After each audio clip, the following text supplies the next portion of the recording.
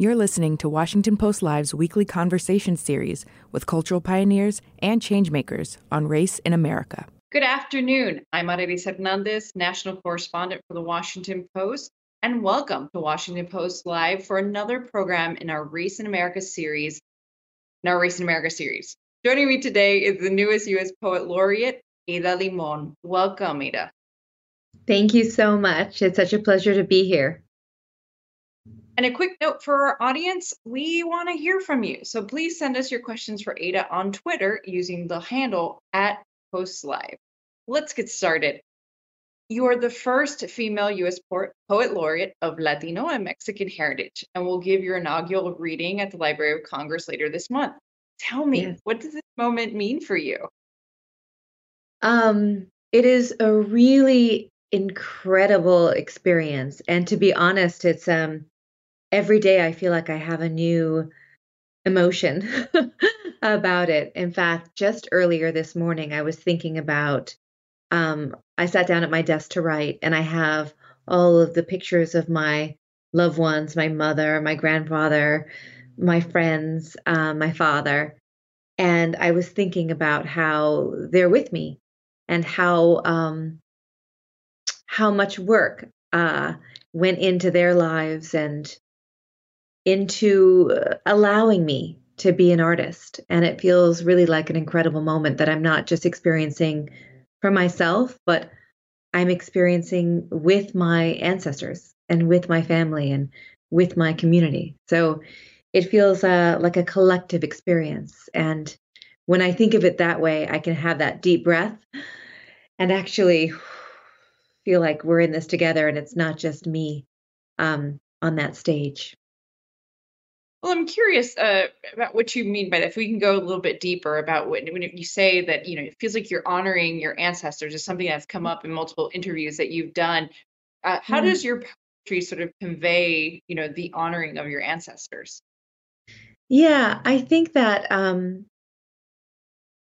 part of my sort of personal philosophy as a human being and as an artist is to say thank you and to remember to say thank you. And I think a big part of when I first started out being a poet that I really wanted to find my identity and who I was and speak my truth and all of those beautiful things you want to do in your teens and 20s. And I think as I have grown older, I've really wanted to appreciate the people in my life that have supported me and got me to where I am today. And I think a lot about my grandfather, Francisco Carlos Limon, who was from Mexico, was born in San Juan de los Lagos. And I think, of him as a very creative soul.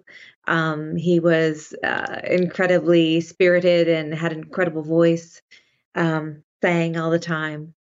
And yet I don't think he would have allowed himself to be fully an artist because I think, he had to take things very seriously. Being someone who had crossed the border, feeling that need to be sure that he's providing for his family and not taking the risk of art. And, I think about that not just in his generation, but even in my own family. My mother is a painter and did risk being an artist. And yet I watched her wait tables, as I was a kid, as she was, making her art on the weekends. And I just think that is a big part of my life, is thinking about what they went through and what they've overcome in many ways, but also the way that they encourage me and their spirits to encourage me. That's been huge for me. And not everyone has always had that. So it's not something I take for granted. Well, now you have a big job in front of you. And in things that I've read that where you've been granting interviews, you talk about making poetry more accessible. Well, how do you hope to do that as the poet laureate, and how will you make the role your own? Yeah, that's a beautiful question. I think one of the things that I'm fully aware of is that the people that came before me in this position, the incredible Joy Harjo, Tracy K. Smith, Juan Felipe Herrera, um, Natasha Trethewey, not to mention Robert Haas and Billy Collins and Rita Dove, of course, and they've done that work. I think the really good, deep groundwork of letting us know that poetry is there. They've done that work. And so what I would love to do is celebrate poetry's power. And so I'm hoping that in my tenure, I am able to create some sort of public project that would bring poetry into public spaces and maybe allow us to have unexpected experiences with poetry. Um, so that it can surprise us sometimes, maybe delight us, maybe wound us in the right way. Um, so I'm hoping that I can really address the usefulness of poetry, that poetry can be a tool to help us heal, to help us grieve, um, and to remember that we're human beings full of feelings and pain and laughter and joy, and that I think we've been through a lot together and in the last few years here, and I feel like I don't know about you, but I have felt that we've been numb. We've had to go numb to a lot of things because there's been one crisis after the next. And poetry is sort of a place where we can reconnect with our feelings so that we don't go numb. Well, let's talk about feelings as it pertains to your individual specific work. Your latest book, The Hurting Kind, explores the relationship between humans and nature. What Mhm. intrigues you about nature, first of all, and how does it parallel with the human experience? Yeah, even as a child, I've always been very connected to nature. It's where I've uh, found most of my safe havens or in natural spots. I grew up in Sonoma, California. My There was a creek across the street from my house, the Calabasas Creek, that uh, I would always go to and sit and watch the tadpoles and the little minnows, and it felt like a place of peace, and it felt like a secret place too, and sacred. And so, for me, that's always been a connection that I've had. But I will say that this latest book, The Hurting Kind, that came out in May, really connects again to that idea of the interconnectedness that we have. And I think so often we feel like we are not nature, which is fascinating, right? We don't think of ourselves as animals, and yet we are. And so I think that this book is sort of celebrating that connection. It's also, I think, recognizing that there will always be a mystery and wonder and awe that we have for the natural world. And that, in and of itself, can allow us to maybe take a breath and feel like there's something bigger at work, something larger at work, that here I am, just a poet on this planet in this moment.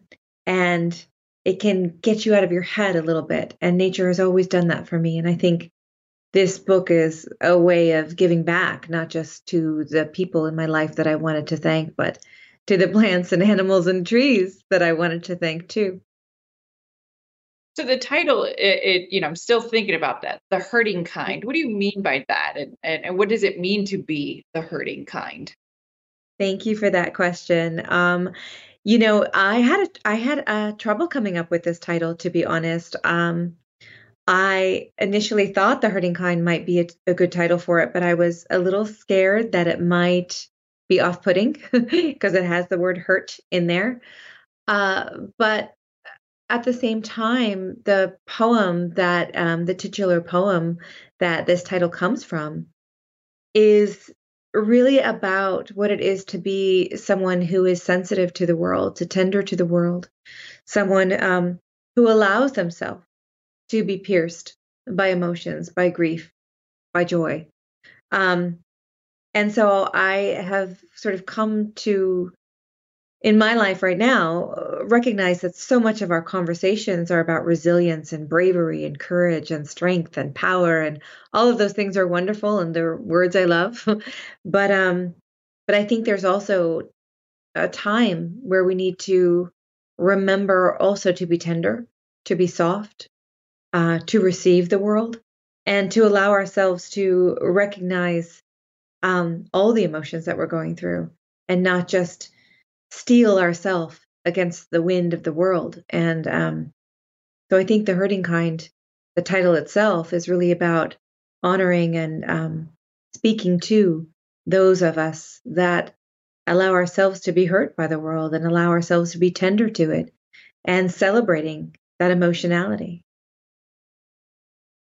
On the flip side of The Hurting Kind, you talked that in your role as U.S. Poet Laureate, that you want to show how poetry can be useful, how it can be a tool. In what ways do you think poetry today, right now, for those who, are of the hurting kind, can be Yeah. useful? Yeah, I think there's a lot of different ways. But one of the things that I am very proud of and as something I work on that was a project actually by Tracy K. Smith, which is The Slowdown, which is a podcast where you can listen to a poem every single day. And just being able to allow yourself 5 minutes to spend time with poetry in that way, having it read to you, being able to listen to it is beautiful. I think that even just a moment of reading one poem, that's the great thing about poetry. You don't have to read a whole book of poems to have an experience with poetry. You can read one poem and you can find it on Twitter and Instagram, even, or you can find it in your library, however you want to engage with the work. But reading one poem allows you a little bit of breath, a little space. Lorca has that wonderful quote, poetry is like faith.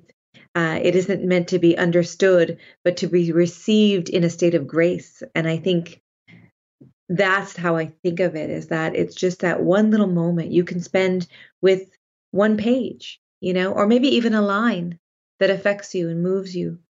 And so I would recommend reading one poem a day personally. Switching gears a little bit, at the top of this conversation, I identified you as the first Latina and Mexican poet laureate of Mexican and Latina heritage. But you've said before that labels based on race can really just compartmentalize and, in your words, harm us. Can you talk to me about what is assumed and expected of you as a Latina poet? Yeah.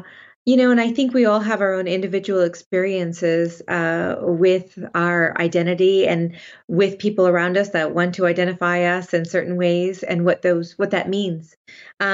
And I always come back to that quote by Audre Lorde, who said, if I didn't define myself for myself, I would be crunched into other people's fantasies for me and eaten alive.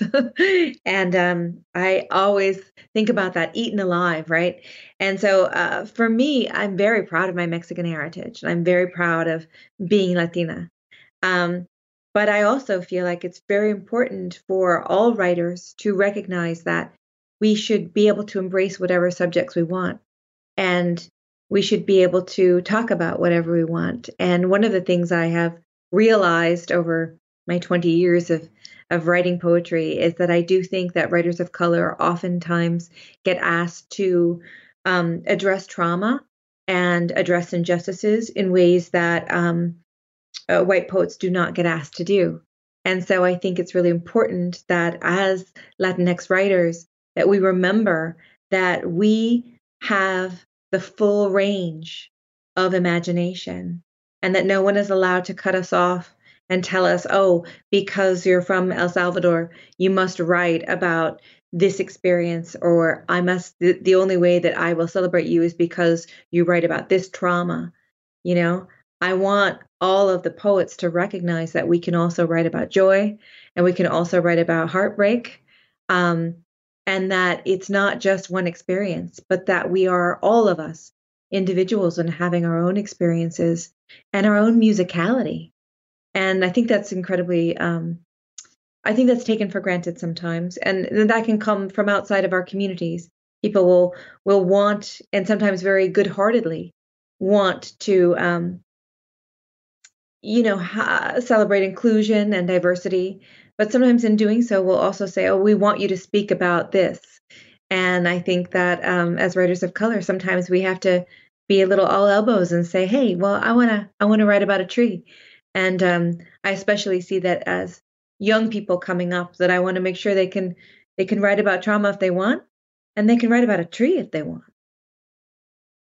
You mentioned your grandfather and your mother. First, your grandfather not allowing himself to give space to become an artist. Your mom doing her art on the weekends. But you didn't start out as a poet either. You used to work in marketing. Why did you change career paths, and what did you learn from making that pivot? Yeah, yeah. I think it's always important to talk about how we make a living as artists. So I actually was a poet that whole time. It wasn't one or the other. It's hard to make a living as a writer, as any kind of artist, and all artists and writers out there listening will know that. And for me, a lot of my friends beautifully went into teaching. I was someone that, after I graduated with my Master of Fine Arts from NYU in poetry, didn't feel like I was ready to teach. I didn't feel like I had anything to offer. And so I went into working for magazines. I worked for GQ. I was the copy director there. I was the creative services director for Travel and Leisure magazine. And they were wonderful jobs. But while I was doing that, I put 3 books out into the world. My first book, Lucky Wreck, my second book, This Big Fake World, and Sharks in the Rivers. And when Sharks in the Rivers came out in 2010, I decided that I was going to try my hand at becoming a full-time writer, whatever that means, whatever that looks like. But I decided to quit my jobs in magazine marketing. Yeah. How does writing poetry allow you to be yourself, your full self? Hmm. I was thinking about that a lot in the last week, actually, because I was feeling off kilter myself. As you might know, you get called to this wonderful position. It's not something you apply for. It's not something you know is coming.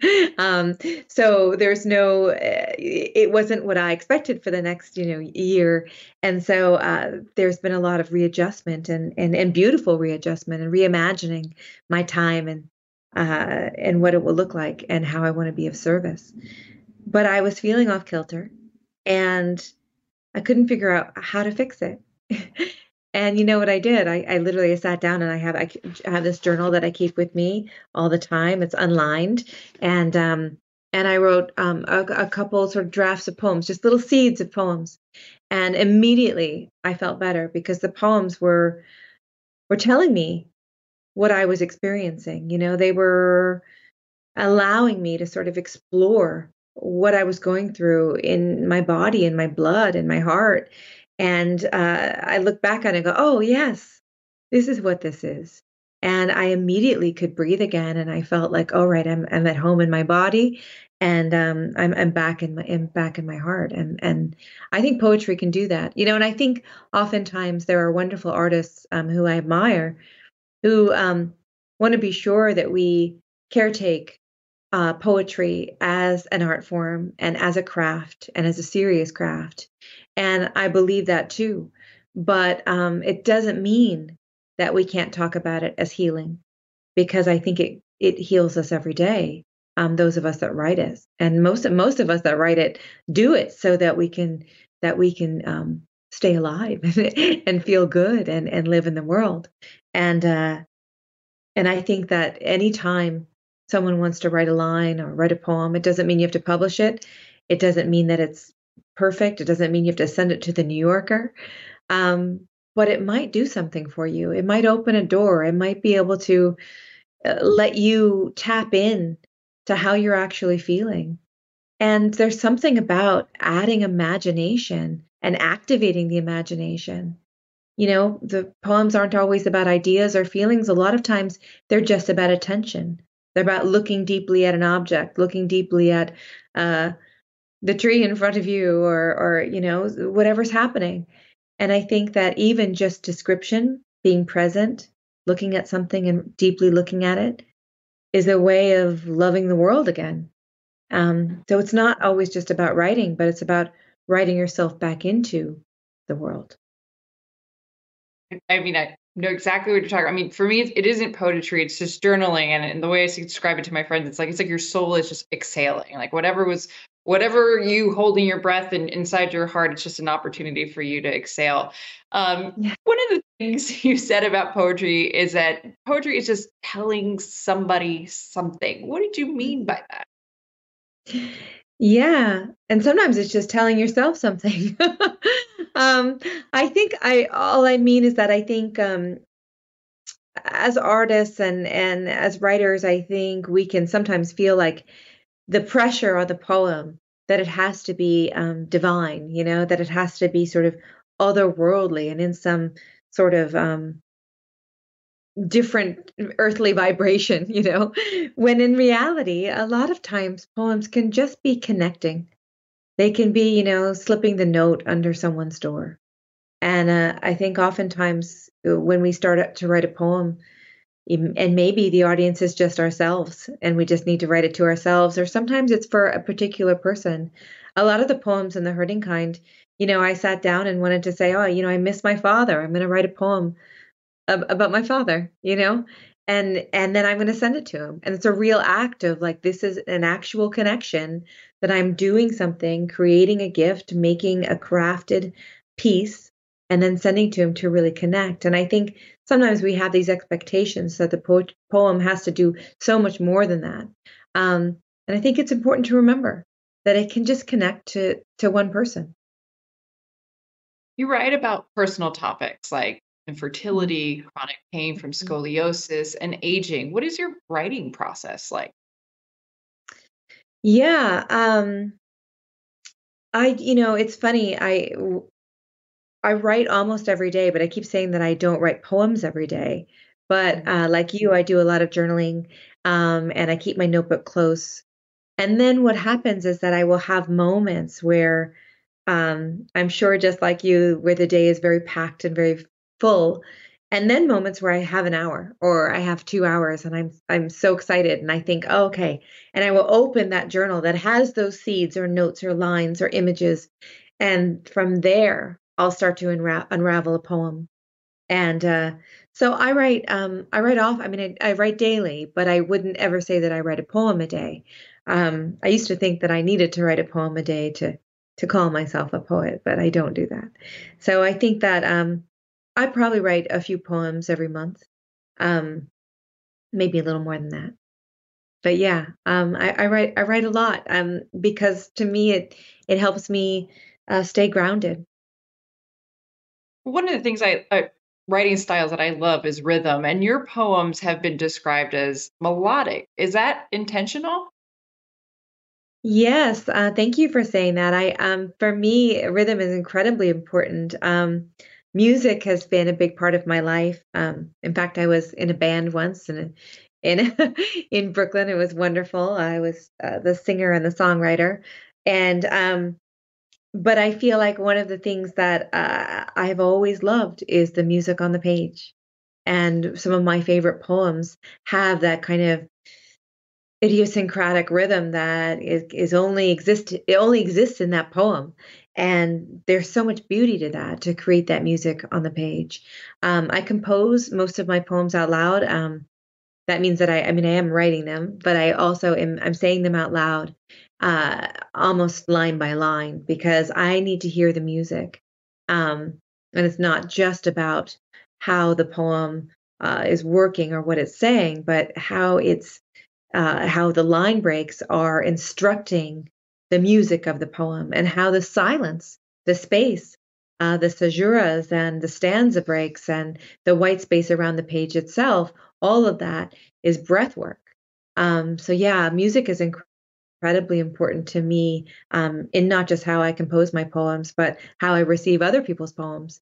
Um, and it makes for me the poem just all that more alive and vibrant.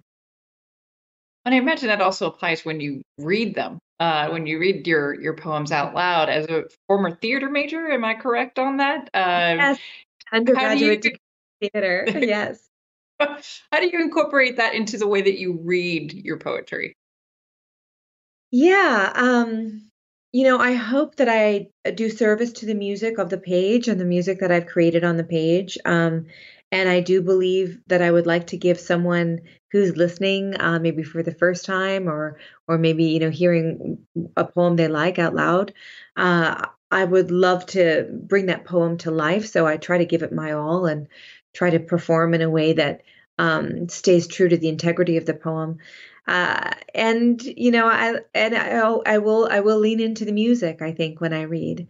The one thing I try not to do is get so into the performance that I sort of forget the moment, because a big part of me when I read is to be super present, and so that there is an exchange of energy between the audience and me on stage, that it's not just me with a set list performing, but instead that there's a back and forth, there was a reciprocal relationship between the audience and me. So that's a big part of what I do when I read on stage.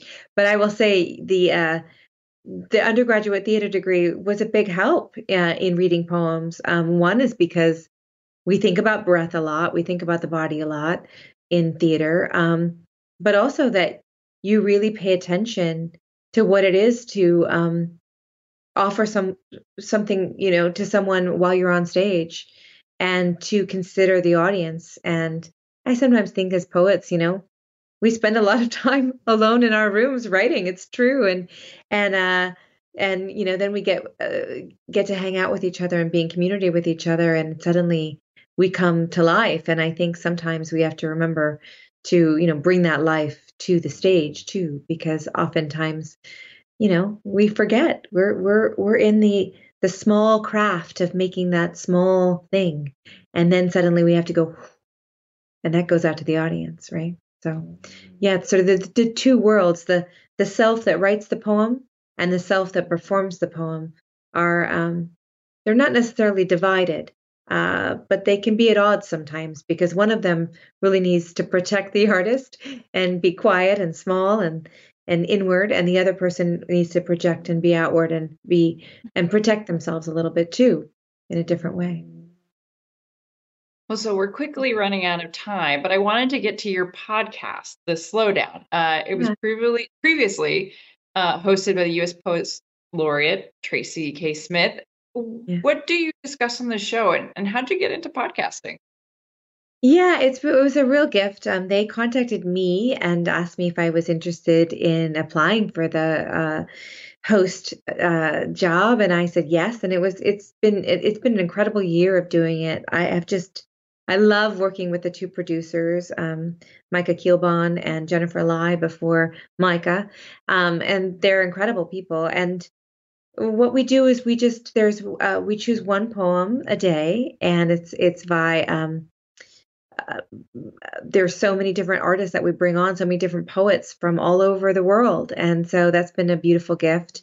And then there's just a small little introduction. I think of it as providing a little space for the poem to be received in. So I just tell you a little something that may have to do with the poem, and then I read the poem, and it's only 5 minutes, and it's to me, I think it's a really special experience. I listened to almost every single episodes of Tracy when she did it, and stepping into her shoes has been a wonderful way to spend the last year. I'm going to try to squeeze in one more question before our time runs out, and that's what do you want people to take away from your poetry? We're on this, the hurting kind, and this being a moment when we need poetry. What do you want people to take away from it? Yeah, I think a big thing for me would be just permission to feel. I think we're in a real danger when we don't have access to our emotions, when we don't know how to name them, and we don't know how to speak how we're feeling. And I think that can really hurt us as humanity. And I really that worries me. So permission to feel, and permission to be in wonder, and permission to appreciate joy. Well, unfortunately, that's all the time we have today. Ada Limon, thank you for joining us today. Thank you so much. It's been such a pleasure to be with you. Thanks for listening. To always stay up to date with the series, subscribe to Washington Post Live's Race in America on Apple Podcasts or wherever you listen.